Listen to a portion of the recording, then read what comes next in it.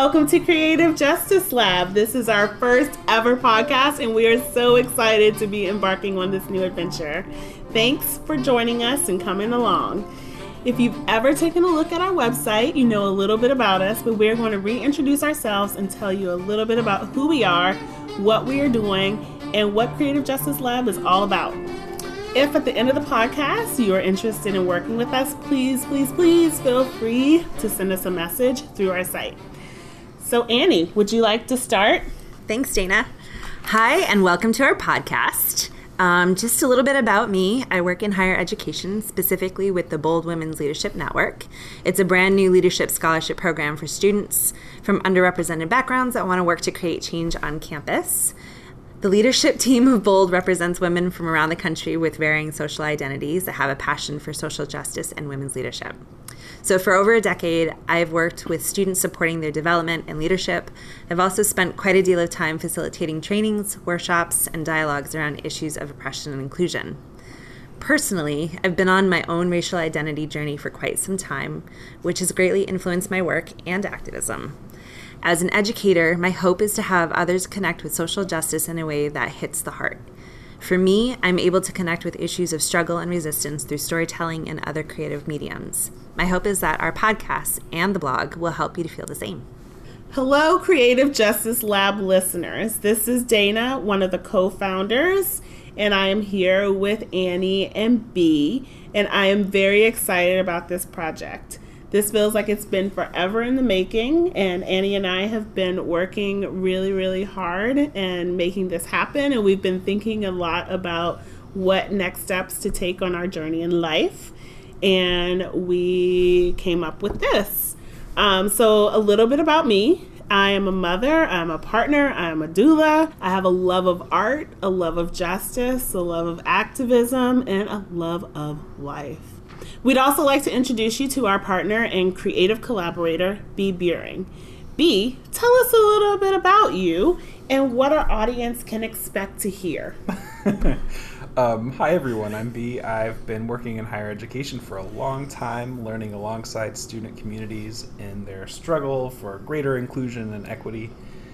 I have a consulting side hustle with my friend Jen, and we go to other college campuses and also primary and secondary schools to help train faculty, staff, and student peer educators in leading difficult conversations about identity, power, and liberation.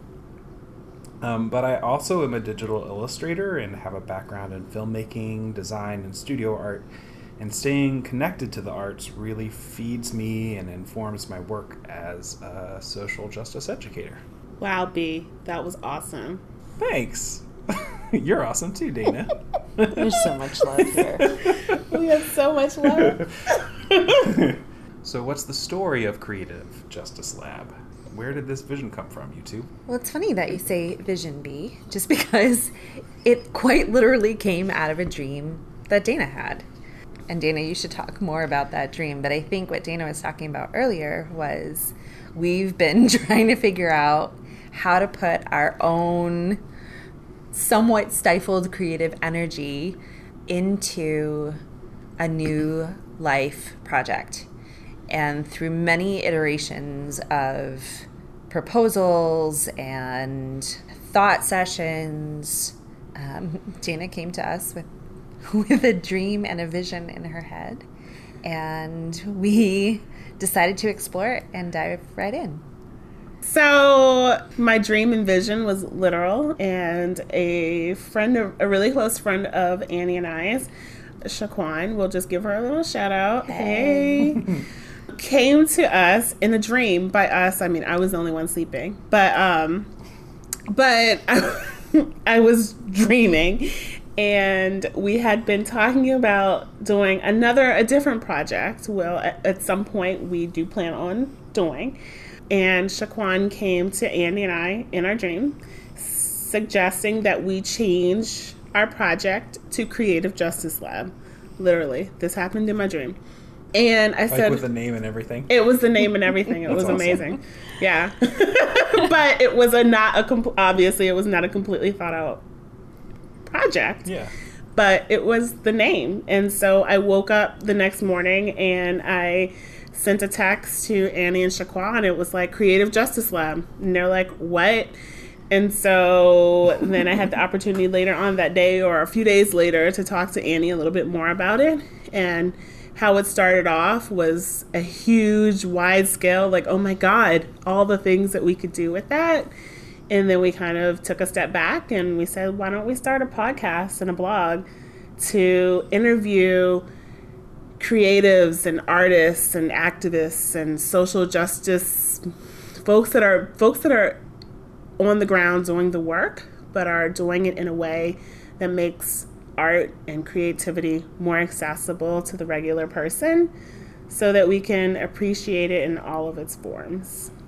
And I think also to talk to people that care about making the world more equitable, to expand the idea of what an activist and artist looks like to people, so that art and creativity feel more accessible and social justice feels more accessible. Exactly. I think we've also been having lots of conversations with what's been happening all around us in our country and in the world about how we can be more involved and not feeling like we're doing enough, but also thinking of ways of, like, what does that mean for different people? Different people are able to connect in different ways, and thinking about all of the people that are sending messages through whatever their art form is, whether it's dance or music or a muralist or a cartoonist. Like, how do we show up in different ways for different causes? And it's not a one-size-fits-all. And so how can we do that? And how can we also put our time in and do the work in a way that feels like we're also connecting people within a community? I'm curious to know what you two feel like is really important about celebrating the role of creativity in social change work and in activism. I think for me is that I've always wanted to be more creative, and I think I consider myself to be creative, but I don't have the follow through enough to actually stick with one thing and be great at it. Jane of all trades, master of none. But I love creating things. I love doing things with my hands. I love being able to see things, touch things, hear things. But also, like, thinking in terms of, I wonder if I had at a younger age, if I had some kind of more direction or lessons or encouragement to stick with something and to follow through and kind of point that creativity into, and nurturing it and pointing that creativity into one thing. What would that look like now? Annie and I spent 12 hours yesterday trying to macrame, which has absolutely, very, when we're talking about muralists and painters and dancers, this is, a far cry from that, but it's a really good example of us striving to do something creative, and in the end we're like, fuck it. But we'll get back to it. You finished it. I finished it. It was super crooked. It was whatever. It was not on the diagonal. Have to start somewhere. You do. You have to start somewhere. You do have to start somewhere. And so how can we make that more accessible and nurture it for people? So not only macrame, but also like sculpting and environmental justice, and how do we like bring things into communities to make folks really understand it in a language that it can be understood. And for many people, it might be art. It's visual. It's something tangible that they can kind of walk away from or look at and examine. And not necessarily a lecture or a book. Which reading is fundamental, absolutely, and literature is an art form. But like, again, that looks like different things for different people. I think, for my train of thought, for most of my pre-adult life, I thought I was going to go into the arts for a career, which got quickly squashed and curbed. What squashed it? What? What squashed it? Reality, making money as a actor. Who knows? An actor? I wanted to go into acting. That would have been amazing. And had done music a bunch in high school, and then went down a completely different path in college and grad school and career-wise. But I don't think any of that creative stuff ever left. Mm-hmm. I think creativity shows up for me differently now, similar to Dana. I really like working with my hands, but I think my creativity comes in, I'm good at coming up with lots of random ideas, not always great at executing them, but good at thinking outside the box. And I think one of the things that I learned through working with these folks and working in higher ed, facilitating conversations or dialogues or trainings around social justice, but really mostly having personal conversations with folks that were really struggling to understand why social justice needs to be a thing. I started to realize that, or felt that social justice, the idea of it felt really linear to me.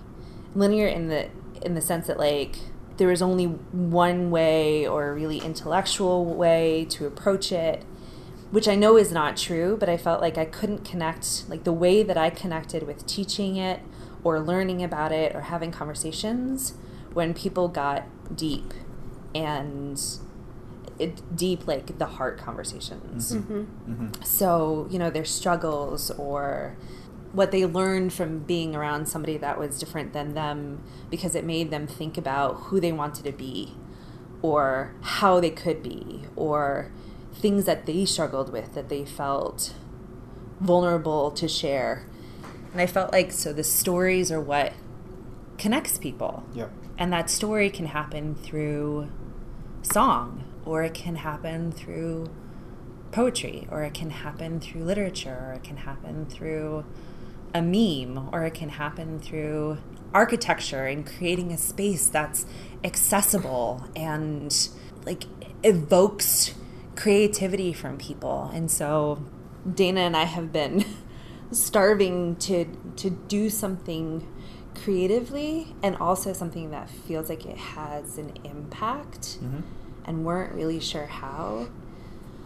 But being able to just talk to people about why they feel like their work is important to them and maybe might be important to somebody else, what she was saying in terms of being able to facilitate a larger community amongst activists and artists and people that want to learn more about it, or just sit and listen to us chat with somebody about their new label and be exposed to a different kind of music that they've never listened to, or to read a graphic novel and feel inspired to be different in the world, or to be an activist in whatever sense makes sense for them, is really what I think we're trying to get at.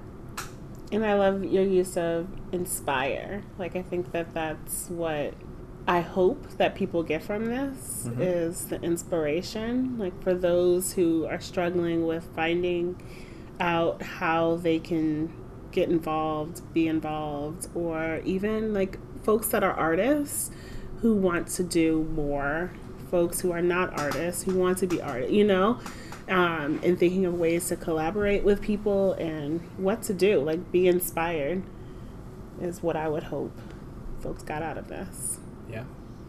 So B, we pulled you in kind of, after we had developed a bunch of this. What about those ideas or any of that makes you want to be, or has made you want to be part of CJL? I really love the idea of collecting and showcasing the stories of people who use their creativity to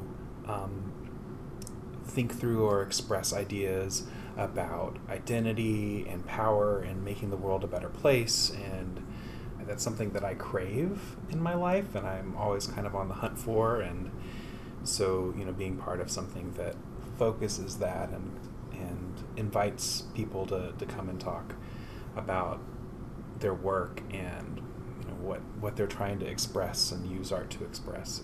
That's really exciting for me. When you were talking, Annie, about your creativity and your career vision being squashed a little by some reality checks from various places, I really related to that. I was a studio art minor and a cinema major in college and was heavily involved in all sorts of art stuff, theater arts and visual arts before college. And being in an art school in college, it's very clear that after graduation you have to have a trust fund in some ways in order to survive for a little while, or you have to have a tremendous amount of hustle and a tremendous capacity for networking. And there were just a lot of things that just really overwhelmed me about going into the arts as a career. But at the same time, I think that my art background shapes my work as an educator. I think the way that I think through problems can be very influenced by creative processes and the ability to imagine and piece together a big picture in the service of the on-the-ground smaller details in work. I think that's this amazing gift that I bring to my work every day from art. And just over the years, I've had less and less of art in my life, like less and less creativity in my life, and I think there's been a cost to my everyday work because of that. So yeah, I've been talking a lot, but yes, that is that's part of what excites me about this. And I think that what's great about our team is that the way that we approach creativity looks different for each of us, whether it's through baking or drawing or macrameing or woodworking, like watercolor or pottery or right, like all the things that we like to dabble in that keep our minds engaged, I think is also essential to problem solving, like to thinking about how do we make the country, the town, the state we live in a more inclusive place. Because without that creativity, I feel imbalanced. I feel more likely to get consumed by how hard everything feels.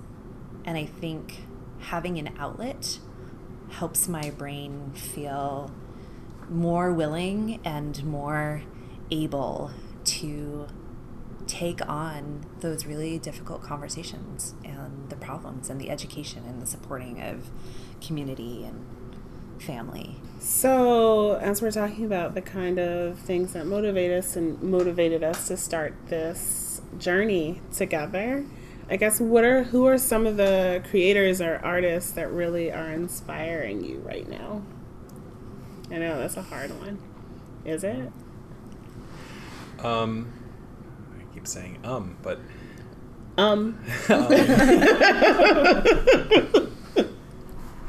I think of folks like our friend and former coworker Heather Liu, who is just doing these really cool like postcards with quotes and statements about resilience and community and just beautiful watercolors and just the drive that she has to create and to post on Instagram and she has an Etsy shop. And when I see a post from Heather, I think I can stop what I'm doing right now and figure out some small way right now to create, even if it's a 3-minute doodle.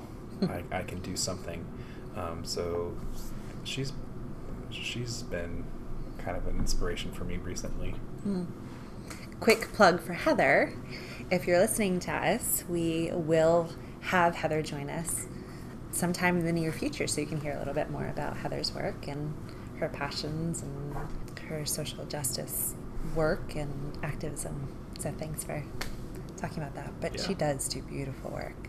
So I don't think of anyone in particular right now, but I think over the past year, one of the things that have been standing out for me is protest art. Yeah. And the amazing signs, clever signs, but beautiful art that goes into the art of protest. Like, it really is an art of organizing, an art of activism, and being able to see folks out there. And I'm thinking, wow, I hadn't thought about that. You could just, like, the play on words and the amount of time and energy that goes into those feels inspiring to me.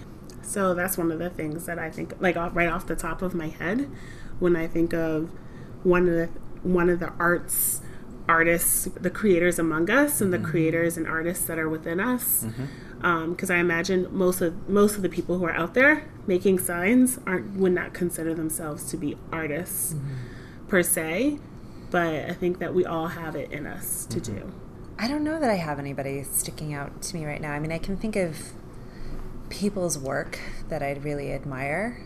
When I went to see Fun Home by Alison Bechtel, I felt like I was really pulled into her story and her struggle, and like really connected to the artistry of theater, like telling her story through theater that way. Even though she's also done a graphic novel about it. But for me, it was seeing that live. But yeah, I mean, I think like some of the protest art, the stuff that came out of the Women's March, I felt really connected to and made a statement. And I think I'm still exploring those mediums. That's part of what I'm excited about in this project, to like learn all the different art forms. Recently, design thinking, while not a typical art form, has really made me think a lot about how to bring people together to do creative collaboration around solving problems like these. But I don't know that that's necessarily art. I mean, maybe. I think it is. It's like the art of constructing and deconstructing. Like you're taking a larger idea and deconstructing it in a way that makes it accessible, which is a huge thing that like we're kind of focusing on, is how do we make art accessible and how do we make social justice accessible to everyone. Exactly. Some of the things that you can look forward to from us and what our podcast listeners can expect is that we will also have a blog at Creative Justice Lab, singular, creativejusticelab.org, where you will be able to read our blog. We will try not to be super repetitive. However, we do plan to have some of the resources that we may talk about in our podcast also on our blog. Including stuff about the artists that we interview, their work, where you can connect more with them. Transcripts of our conversations and information on what's coming up the next week. Yeah. And how to get in contact with us.